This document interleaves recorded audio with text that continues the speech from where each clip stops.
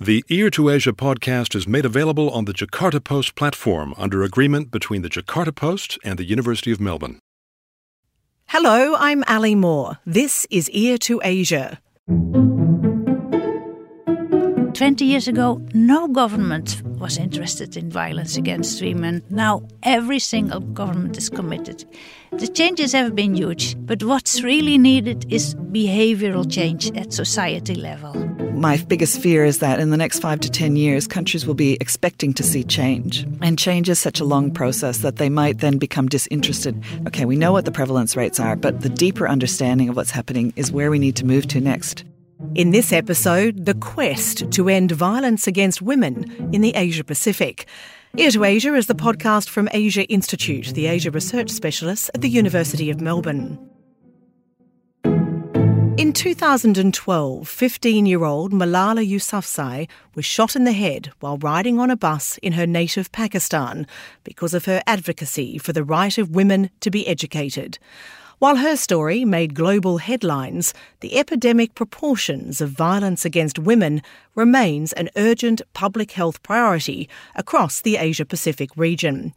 And despite the growing awareness of the causes and consequences of violence against women and the need for public policies to address it, there's little to no reliable data to tell us just how common it is. Reliable information on the prevalence of violence against women and girls is vital to finding workable solutions to both try to prevent it and support victims. But getting the numbers is a difficult undertaking, not just because of the trauma experienced by victims, but also because of the diversity of cultures, histories, religions and worldviews across countries where violence is prevalent.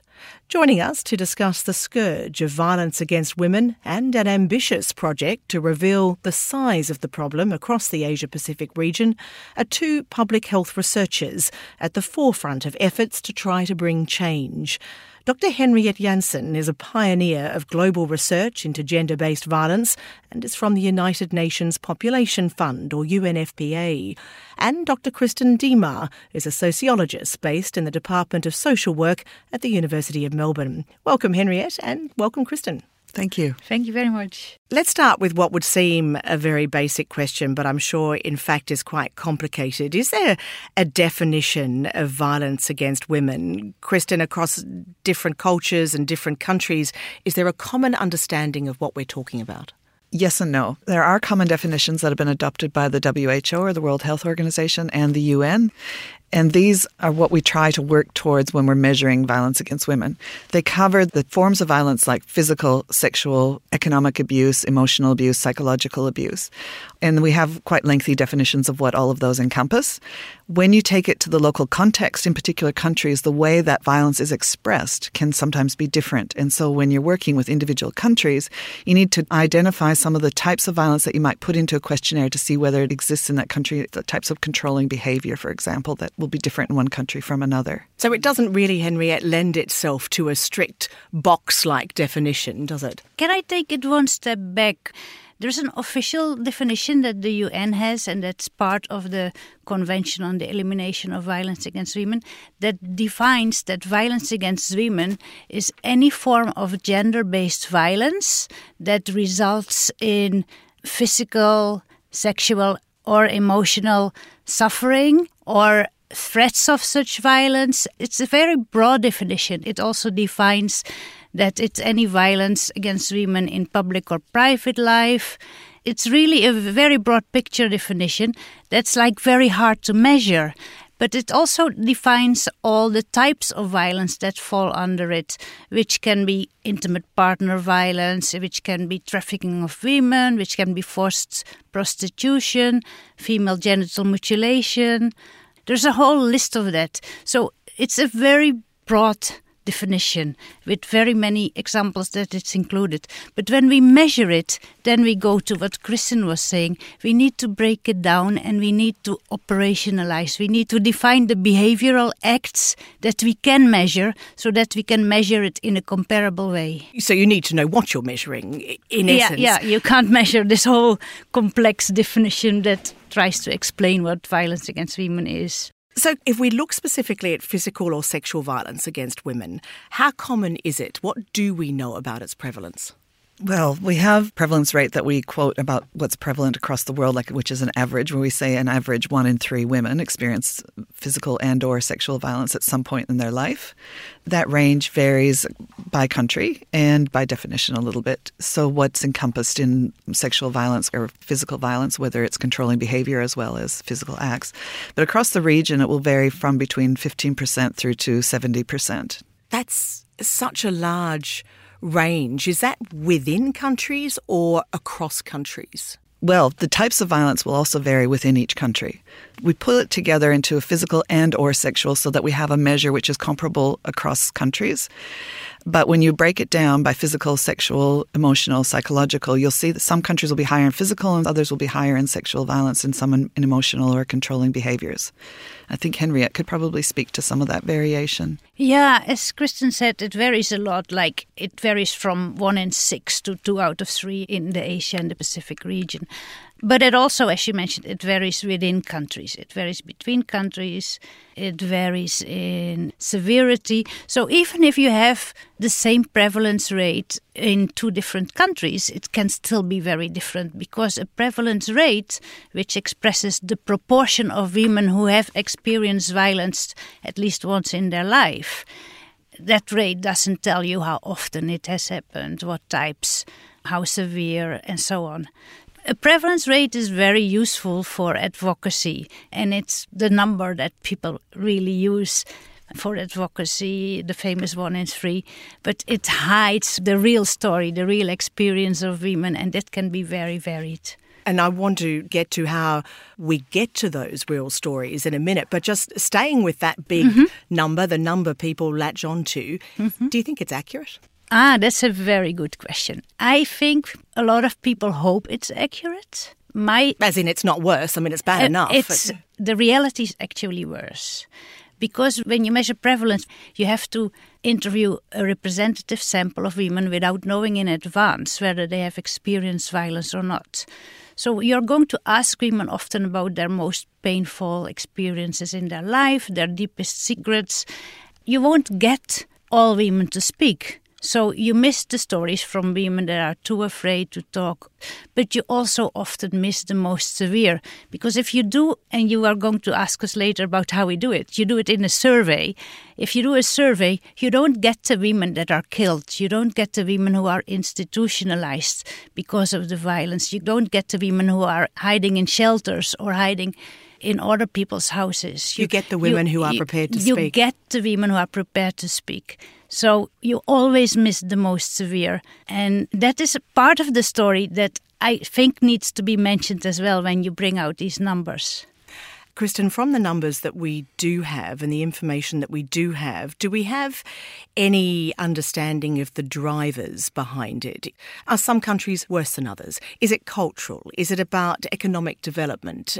Is there anything quantitative that allows us to make those conclusions? What we do know is that it tends to be aligned with levels of gender equality in a country. So the lower the gender equality is, the higher the rates of violence. And it sort of coexists also with the definitions of masculinity and how masculinity is expressed and how much power and control or patriarchy there is.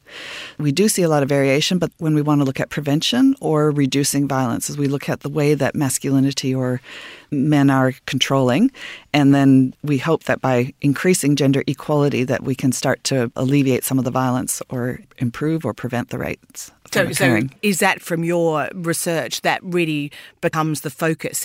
If you can improve gender equality, you can reduce the rates of violence against women? That's correct. That's not measured in our survey. We measure some questions on attitudes so you can understand how people are thinking about violence in the community.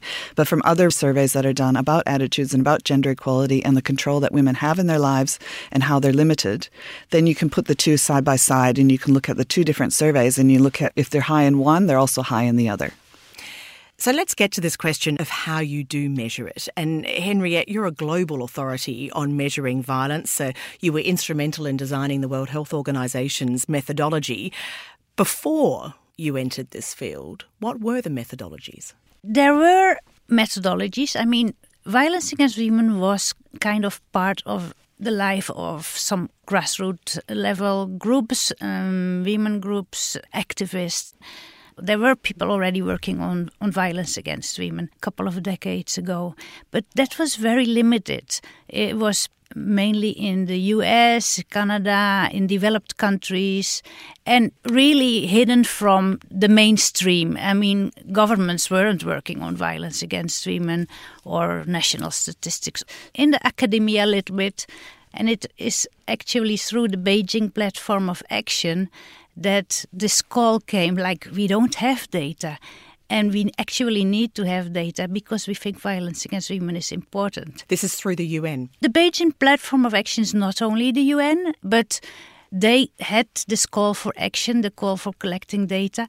And then the UN stepped in particular the WHO among others, and thought, let's try it. And if we try to show that violence against women is also a public health problem, we may get other sectors, other actors interested into the issue. Because when it was presented as a human rights problem, a woman's problem, it was more in the margins. So the WHO multi-country study, which took place from 2000 to 2005, they brought to light that it was a problem that happened everywhere, that we could measure it in a relatively robust, comparable and safe way, and that it was a public health problem. We could show that violence against women had serious impacts on reproductive health, on general health, on mental health. And when that came out, that was groundbreaking.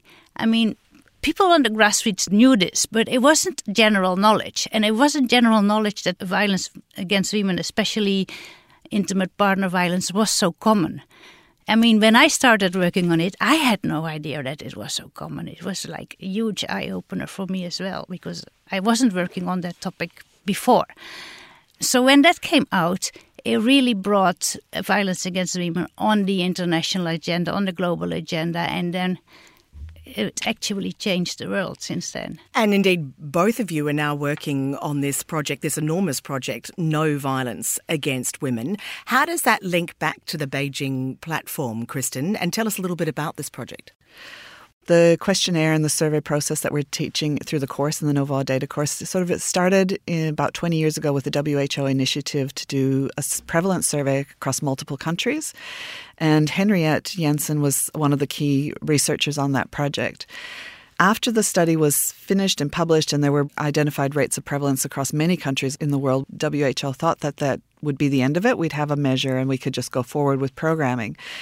But what came out of it was a lot of countries wanted to continue measuring prevalence. And so people like Henriette started as consultants working individually with countries to train them and support them in getting additional measures or countries that weren't covered in the multi-country study.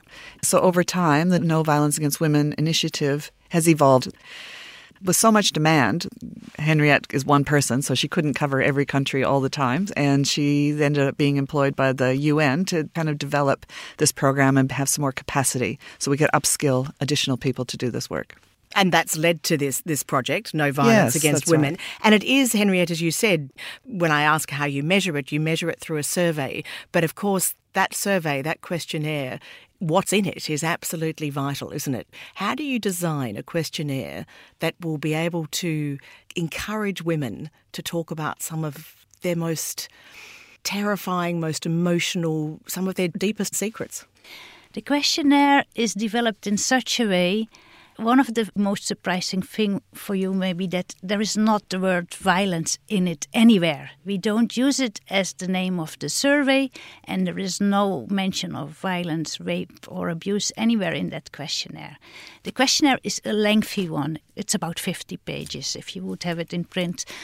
But it's very carefully built up. It starts with asking about general questions about the woman, her life, her children, her partner, her health. Health is a very big component which comes early on. And then after a while, when there has a report been built up, the interviewer gets to the more sensitive questions on violence against women. and then pre-warns the woman. In the beginning, there is an informed consent in which women are already being told that there will be difficult issues, that she may find difficult to answer, but it will be helpful. But then when she reaches the violence questions, again, she will be reminded. And she will be reminded that if somebody interrupts, that they will change the subject. I mean, so it's completely private between the interviewer and the interviewee. And that's another part of it. But the questionnaire itself is built up in such a way that it leads gradually to the violence questions to give the chance to build up rapport.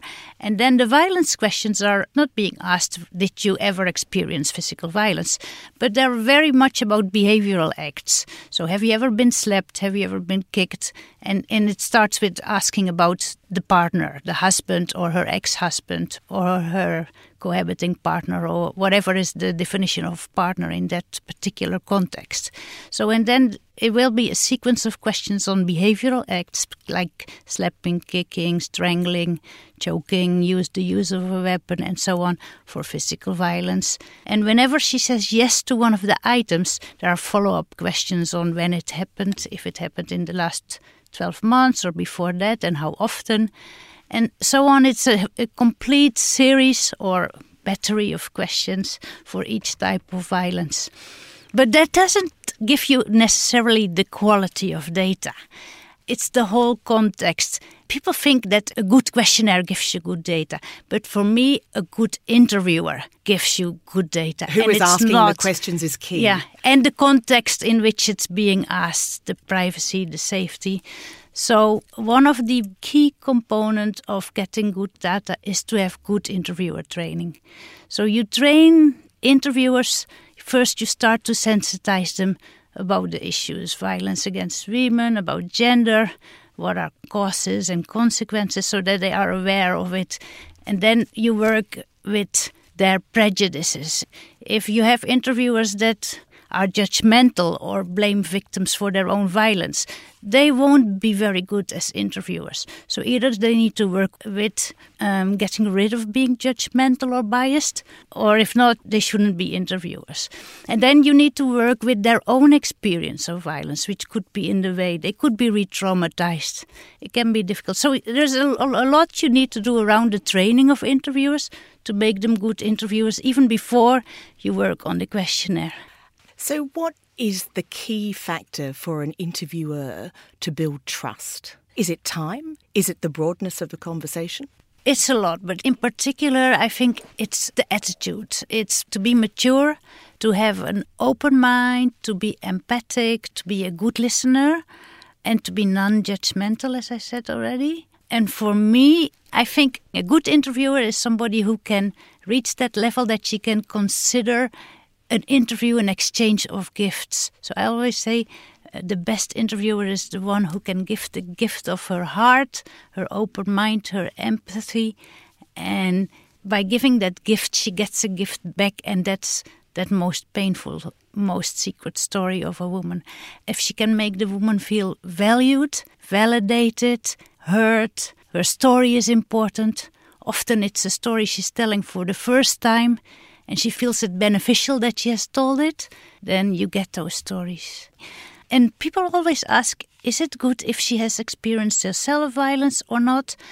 And there is no right answer to that, because some women who have experienced violence find it very hard to listen to all those stories, but others use their stories to build upon that and build that trust. You're listening to Ear to Asia from Asia Institute at the University of Melbourne. I'm Ali Moore, and I'm joined by public health researchers Dr. Kristen Diemar and Dr. Henriette Jansen. And we're examining the health epidemic of violence against women in Asia and how best to work towards ending it. We've been talking about the interviewers, and Kristen, I imagine that for some, if they have had experience of violence, there would be real potential issues of hearing these stories. How do you follow up with the interviewers and ensure their well-being post a survey process? Very important. The course that we run talks about everything about how you train and develop interviewers, as well as how you follow up and how an organization can then use the results to promote in programs or build advocacy in the country. The safety elements of the survey extend both to the interviewers as they're doing the interview, so they look after their own emotional health, and how do you build that into an interview team? So do you have counselors that go along with the team, or do you have some sort of a phone helpline? But we stress that the most important thing is that there is a support plan in place. What that looks like in each country will be a little bit different depending on what the services are that are available. The important thing is to support both the interviewers who are listening to the stories as well as the interviewers having a response they can give to the person who's answering the questions if they ask for it, if they need help or they ask for help. So we always ask them to think about what they could design as a gift to give to the woman, a resource for them to access for service and support. This has been quite empowering for some countries where they haven't had a support system in place prior to doing the survey and having to think through what this would look like at a national level. And Vietnam is a particular example where they did their first survey about 10 years ago and they didn't have a national telephone line. So the process of putting the survey into place, they then followed up by creating a national helpline which still exists today. And I guess that's the point, that collecting this information is all about trying to bring about change. So the way you've just described the process, the mere fact of doing the survey brings about change because you do need to have some sort of support system. So Henriette, have you been back to countries? I mean, for example, Vietnam, first survey a decade ago. Have you been back and measured what sort of a difference these surveys have been able to make? Yeah, Vietnam is a very good example because they were an early country. They did the survey and I was involved in the survey 10 years ago, as well as the most recent one, which was taking place this year. So they've done another one. They've done a follow-up. Yeah. The survey that they did now, which is 10 years later, we don't have the results yet. We are still in the process of analyzing and writing up. But the first survey resulted in a lot of change and awareness. Before the first survey was done, Vietnam already had a domestic violence law. When they had their first data, that came as a big surprise. In Vietnam, everybody thought this doesn't happen in our country, whether it was the government or the general public. By having the government on board with the survey, and that's one of the things that we hadn't mentioned yet, how do you make sure that results are being used? And one of the things is to have a very participatory process. Because you need countries to own the data, don't you? Exactly. So you bring stakeholders from the beginning on board when you develop the methodology, when you go through the questions so that they know how it's being collected, what's collected, and how to understand it. So when the results came out for the first time, it was a huge surprise. They had the 1 in 3, like the global average in Vietnam. So when it came out, they started working with what they call stakeholder consultations, making them understand the data and developing campaigns, creating huge awareness about the levels of violence, about that it's not acceptable, that it's a crime. So even the general public, now everybody knows violence exists and that a woman who suffers violence now knows that she's not alone. But before, that was completely unknown. So they developed a lot of campaigns. They developed interventions. They had pilot projects. They were setting up a lot of shelters, and they call it safe houses. And yeah, we will now see if that had any effect. But there is also something that we need to bring on the table when we do a second survey. We need to manage expectations, because sometimes when you do a second survey, during the first survey, women were not aware of something like violence against women being a common problem, and that may affect disclosure. So a second survey sometimes brings a higher disclosure because it's a much more common thing to talk about, especially things like sexual violence. Before, nobody talked about sex. Sometimes you find more. So you need to dig into your data and really analyze how to measure that and manage change. the expectations of. And I Yeah. guess when you're talking about the buy-in of national governments, Kristen, how difficult is it sometimes to make violence against women a priority, particularly in some of these economies that are developing and that they often do struggle to find funds for other public services? There can be a time and place where there are people in government who are open to doing a survey, and candidates to be able to grab hold of that opportunity and to be able to run with the survey, especially if they don't expect to find violence, if they're going to be surprised by the data. Sometimes those windows are very short, and in some countries we've started the program to get a survey in place, and then government's changed and it's off the agenda for another few years, and then it comes back on. So it's really interesting to watch that process and to stay involved with some of the key stakeholders in those countries who are advocating for the surveys. But once a survey is run, I think what Henriette pointed to is one of the first steps that's really important is the awareness raising. So to acknowledge that there is an issue here, that there is a rate that people can think about or talk about and not try to understand what does that mean. If you have your governments on board in terms of deciding that this is okay, we're going to go ahead with the survey, and you have a national statistics office actually running it, they believe in the data, they own the data, it stays in their country, we can help and support with how they train and how they analyze and how they use the data, but we really like people in the country to be doing the actual work, and we're just supporting them. Are there examples of countries where it hasn't worked, where the survey has failed, and I don't know how you define failed? Yeah, that's a good thing. How do you define failure? I think you define failure is when you get data that absolutely don't reflect the truth. And how do you know that? It's actually easy to fail. And that's the very reason of having developed this training is we want to try and avoid as much as possible that people make the mistakes that are easy to make. So there are two levels of failure for me. The way you measure, the way you collect your data, and I go into that in a minute. And the other thing, what for me causes failure is if you collect it very well, but you don't have a participatory process in place or a way that the data gets accepted and used. So to come back to the first, the methodology as developed for the WHO multi-country study, which is a good questionnaire, good training, good ethical and safety measures, and a participatory process. That ensures quite good level data and ownership of the data. If you don't do that, you can get data that completely misses the point.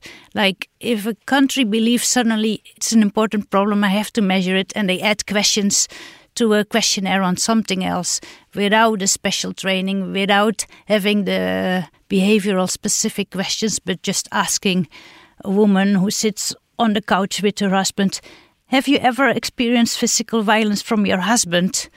Who is sitting next to you. And it does happen by an untrained interviewer, not in the context of safety, privacy, and so on. You don't get the answers. So we have surveys where that has happened. It's not hypothetical. I mean, I don't want to pinpoint countries, but it has happened. So you get a very low prevalence rate, which becomes an official number. Then you undermine the whole importance of the problem. It isn't happening here and we don't need to do anything. So you really undermine everything. And you often know from small studies, from grassroots groups, from NGOs, from academia, that the problem is much higher. So you often do know, because things happen on smaller scale in most countries. But the problem now is with the Sustainable Development Goals, which have goals on gender equality and which have indicators on violence against women, every country now is committed to measure violence against women because they have all signed into the Sustainable Development Goals. So everyone jumps onto that bandwagon. There's much more money available from the donors for measuring violence against women. The risk is that a lot of people are starting to do this without really knowing all the intricacy without of the necessarily work. Involving an organisation like yours and using a questionnaire like yours. It's more, we've got to get this information quick, we'll go and do this survey. And that's the very reason why at some point we thought we need to build these capacities. We need to make people realize that if they want to go and measure violence against women, they better do it well or not do it, because, bad data can really undermine the whole importance of the problem. We talked earlier a lot about the impact of doing these interviews on the interviewer. What about the interviewee, Kristen? And this was touched on earlier. Often are women almost relieved to have the opportunity to speak? It's often true that women have never told anybody about the experiences that they've had until they're asked in a questionnaire or through an interview process. For them, if it's done well, if the interviewer is listening and compassionate and empathetic, it can be quite empowering and validating for her. This is also a process of change. She may never tell anybody else, and she may never ask for help. Going through that process gives her the sense that she's been listened to, that her experience is important, and that they often say, thank you for coming, thank you for listening, thank you for sharing my story. I wish you were here 10 years ago. And then sometimes they will ask for help. They'll get to the end of it and they'll be given a card with a number on it and they'll say, yeah, I might call that. There are instances where interviewers can end up in a situation which is quite dangerous, where they feel like the woman is in immediate risk of harm. And then you need to have processes in place where the interviewer leaves the environment and then working through the manager or the survey team, how do you actually support that woman safely without escalating some sort of risk? There's multiple different ways that you can actually benefit the woman who's the participant. Most often it's just by her being heard and for being able to tell her story. We've talked a lot about the actual questionnaire and how it's designed, but I wonder how, in the context of that, you account for different cultures. And I mean that in a sort of maybe a subtle way. For example, religious practices in a particular country may be more liberal in urban areas and less liberal in regional areas. Do you have to account for that in the questions asked, the phrasing of the questions, how the woman is addressed? There is a core set of questions which we basically try to keep as unchanged as possible. So that's for the comparative analysis. That doesn't mean that women get exactly the same questions, because in the translation of the questionnaires into each of the local languages, you still need to come to a wording that has the same cognitive meaning, and it is not necessarily the same literal translation. So that's one part of the adaptation. Then the adding in of acts that are specific for certain contexts. If you look at partner violence, in some contexts it's the in-laws violence that actually is an extension of the partner violence. You need to make sure that you measure that. In some countries you have dowry violence. In other countries dowry doesn't exist at all. You make sure you add that in. But then again, every time when you work with a questionnaire, you work with numbers. If you also want to get that really deeper lived experience of women, you need other methods as well. So we have been talking a lot about the questionnaire, the quantitative component of the methodology, but there is a qualitative component of the methodology which we haven't touched yet. In every country, in most I would say, maybe not every, we emphasize that we need also to have that qualitative component for deeper understanding. So people do in-depth interviews with women who have experienced violence, or with service providers, or with the general population to measure their perception. We really need to get that context story and the deeper story as well in order to properly interpret what you really find. Because from the numbers, you don't get this really lived experience of women. We also do that because not everybody relates to numbers. There are people that are much more touched by a story of one woman, which is like a deeply emotional story, than having a percentage of 68%. But I imagine that qualitative research is so much harder because it is so much more subjective, and so it would be so much more complex to take the information and make it comparable country to country. The qualitative is not to get to comparability, but it's really to get the understanding of context. The numbers, to give the deeper story. And to understand some of the surprising findings. If you have something which doesn't make sense or you worry about the finding, you need to get qualitative information. So that's practically always part of a study. But it's been done by a different group of researchers often within the country because there are different skills to do that.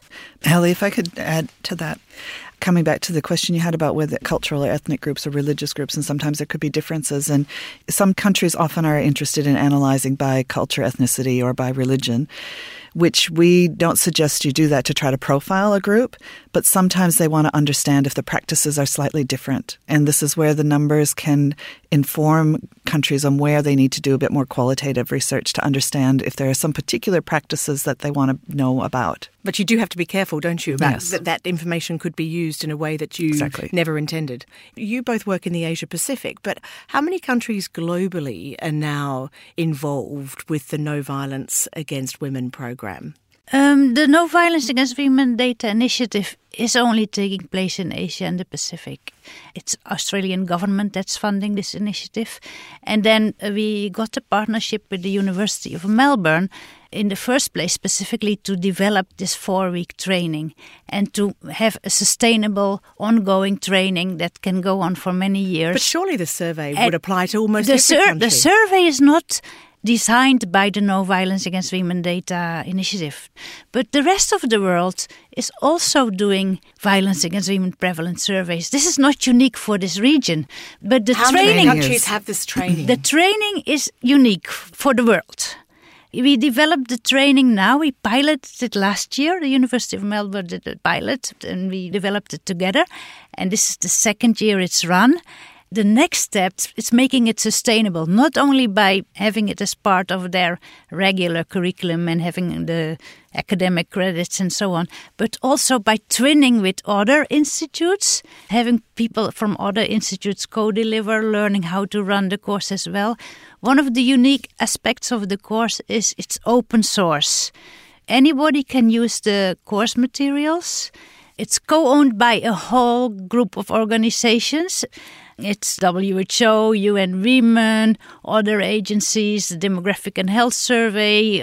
The idea is that this course becomes a model. And we are now already having a lot of interest, like from Africa to adapt and run the course, Middle East, Central Asia. So gradually we hope to roll out the course globally. When you look at how long you've both been involved in this area of data collection and violence against women, it's an extensive period of time. I just wanted to finish by asking you both whether you can see a day where your project will naturally end, where, Henriette, the data's in, the changes are made, and violence against women is really being successfully dealt with. Can you see a day where you've done yourself out of a job? I don't think I will live long enough to see that day. I think it's something for the long run. From the positive side, the 20 years that I'm working on this topic, I've seen huge changes. The work when we started it 20 years ago in the WHO, it was groundbreaking. We heard yesterday from a speaker that Australia's funding for ending violence against women in 1 decade has increased 8-fold. So there's a lot of more interest. I mean, 20 years ago, no government was interested in this topic. Now, every single government is committed in paying attention to this topic. The changes have been huge, but what's really needed is behavioral change at society level. And behavior change can take a long time. I mean, there are all kinds of activities and interventions going on to test programs to see what works best. But there is no one-size-fits-all solution. So there is a long way to go to achieve this behavior change. And we still need to monitor for the Sustainable Development Goals. We need to monitor until 2030 to see if the situation is changing. The aim is to eliminate violence against women by 2030. But I think that's a political aim. I'm afraid we won't reach that, but we will work very hard on getting as close as possible. And Kristen, do you share that view that we've made a lot of progress, but there's a lot to be done? And I guess doing the work that you do, getting the facts, is a very key part of that process. I think we've done great things for raising awareness, and I think that now, as Henriette pointed out, governments are looking at what are the programs that we can implement to make deeper change at a societal and community and behavior level. My biggest fear is that in the next 5 to 10 years, countries will be expecting to see change. And change is such a long process that they might then become disinterested if they think everything they've been doing so far, they can't see immediate or quick change. And so I think the understanding at a deeper level, okay, we know what the prevalence rates are, but the deeper understanding of what's happening is where we need to move to next. And I'd like to be able to see that discussion go forward before I end my work in this field. But I'm. Do you think it's getting there? I do think it's getting there. And part of that's when we do a second or third survey, like in Australia in particular, where we've been running a survey for one of the longest survey waves. Government's asking questions, why hasn't our prevalence rate decreased? It's just kind of stayed static. And so we can probably start to learn from countries that have run more surveys about how they're going to address that issue. Thank you both so much for talking to Ear to Asia. You do extraordinary work, and it is so incredibly important to starting and bringing about real change in so many countries. Thank you very much for joining us, Kristen and Henriette. Thank you. Nice to be here. Thanks, Ellie. Thank you very much. Our guests have been public health researchers Dr. Henriette Jansen from the United Nations Population Fund, or UNFPA, and Dr. Kristen Diemar from the Department of Social Work at the University of Melbourne. Ear to Asia is brought to you by Asia Institute of the University of Melbourne, Australia. You can find more information about this and all our other episodes at the Asia Institute website. Be sure to keep up with every episode of Ear to Asia by following us on the Apple Podcast app, Stitcher, Spotify or SoundCloud. And if you like the show, please rate and review it on Apple Podcasts. Every positive review helps new listeners find the show. And of course, let your friends know about us on social media. This episode was recorded on the 15th of November 2019. Producers were Kelvin Parham and Eric Van Bemmel of Profactual.com. Ear to Asia is licensed under Creative Commons, copyright 2020, the University of Melbourne. I'm Ali Moore. Thanks for your company.